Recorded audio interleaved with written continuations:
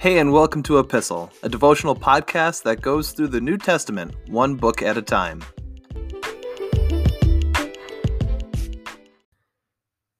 Turn with me to John chapter 13 today. We're starting in verse 1. Before the Passover celebration, Jesus knew that his hour had come to leave this world and to return to his Father. He had loved his disciples during his ministry on earth, and now he loved them to the very end.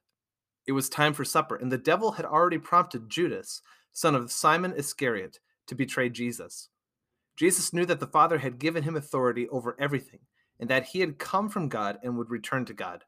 So he got up from the table, took off his robe, wrapped a towel around his waist, and poured water into a basin.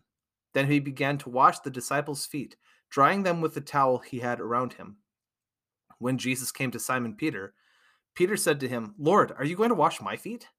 Jesus replied, "You don't understand now what I am doing, but someday you will." "No," Peter protested, "you will never, ever wash my feet." Jesus replied, "Unless I wash you, you won't belong to me." Simon Peter exclaimed, "Then wash my hands and head as well, Lord, not just my feet." Jesus replied, "A person who has bathed all over does not need to be washed, except for the feet, to be entirely clean. And you disciples are clean, but not all of you." For Jesus knew who would betray him. This is what he meant when he said, "Not all of you are clean." Jesus' work as a servant is front and foremost in not just this verses that we're looking at today, but in pretty much all of John 13, and especially throughout his ministry. And John 13 especially pays attention to the servanthood of Jesus as he does the work of the servant before the Passover celebration with his disciples in this upper room. And this work of a servant that is being done here is usually given to a servant that would be provided by the host to go around and wash people's feet before a meal.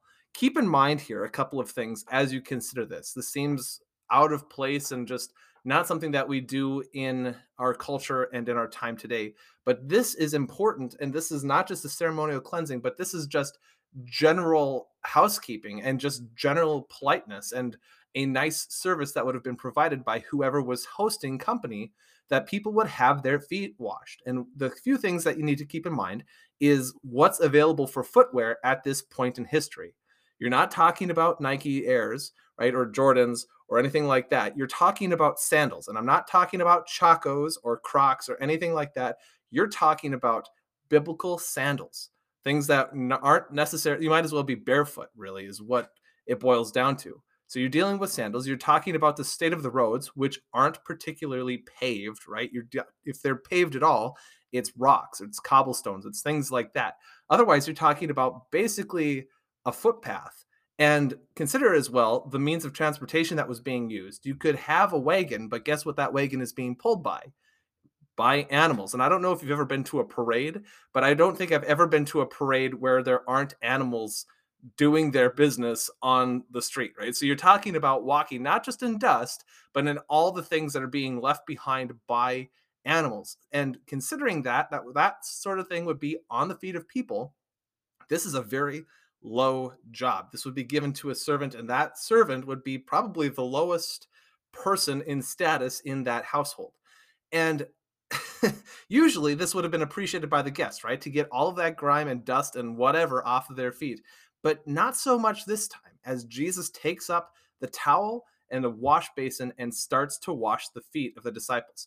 Jesus, in doing this, blows their minds with this action. He takes on the servanthood nature of his messianic role and goes and washes their feet. And Jesus is shown by John to say that in this act, he shows them how far he is willing to love them. He loves them to the very end. And this is even at the very beginning of him showing them how far he's willing to go to love them. He's going all the way to the cross.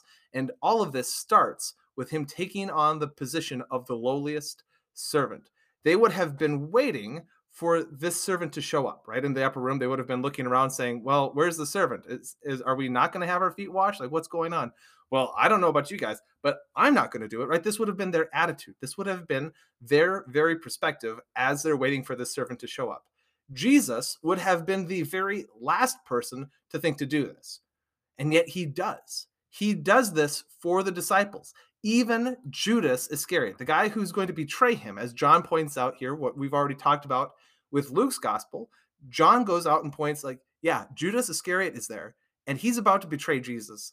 And Jesus even goes and washes his feet. And in all of this, in this action, Jesus shows that his love is unconditional, not just to the disciples that have it all together and who believe in him, but Jesus is willing to go and wash the feet of Judas, one who's going to betray him. And it points us back to a verse from Isaiah 42, specifically verse 1, where it shows the servant nature of the Messiah.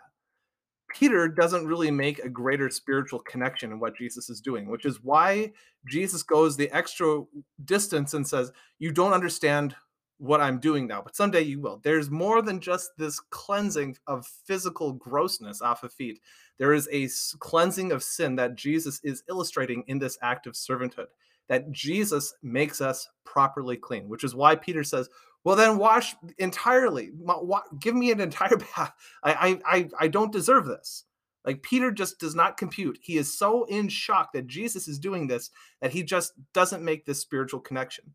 And yet Jesus says, you don't need to be cleansed entirely. You need to have your feet washed by me. You need to be washed by me, but you're good to go otherwise. And then he goes and says, all of you are clean except for one of you. Jesus knows who's going to betray him, and yet Jesus still goes and washes that disciple's feet. There is one still, as Judas refuses this spiritual cleansing, it gives us an even more astonishing aspect of this passage. Not only does Jesus wash the disciples' feet, but he goes and washes Judas' feet as well. So what does all of this foot washing of Jesus to the disciples tell you about the nature of servanthood?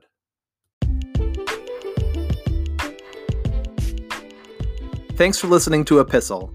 You can find, follow, and give feedback on our Instagram page at @e_pistle. You can find all of the episodes for this podcast wherever you get your podcasts, and please feel free to share them with a friend. Thanks again for listening, and we'll see you in the next episode.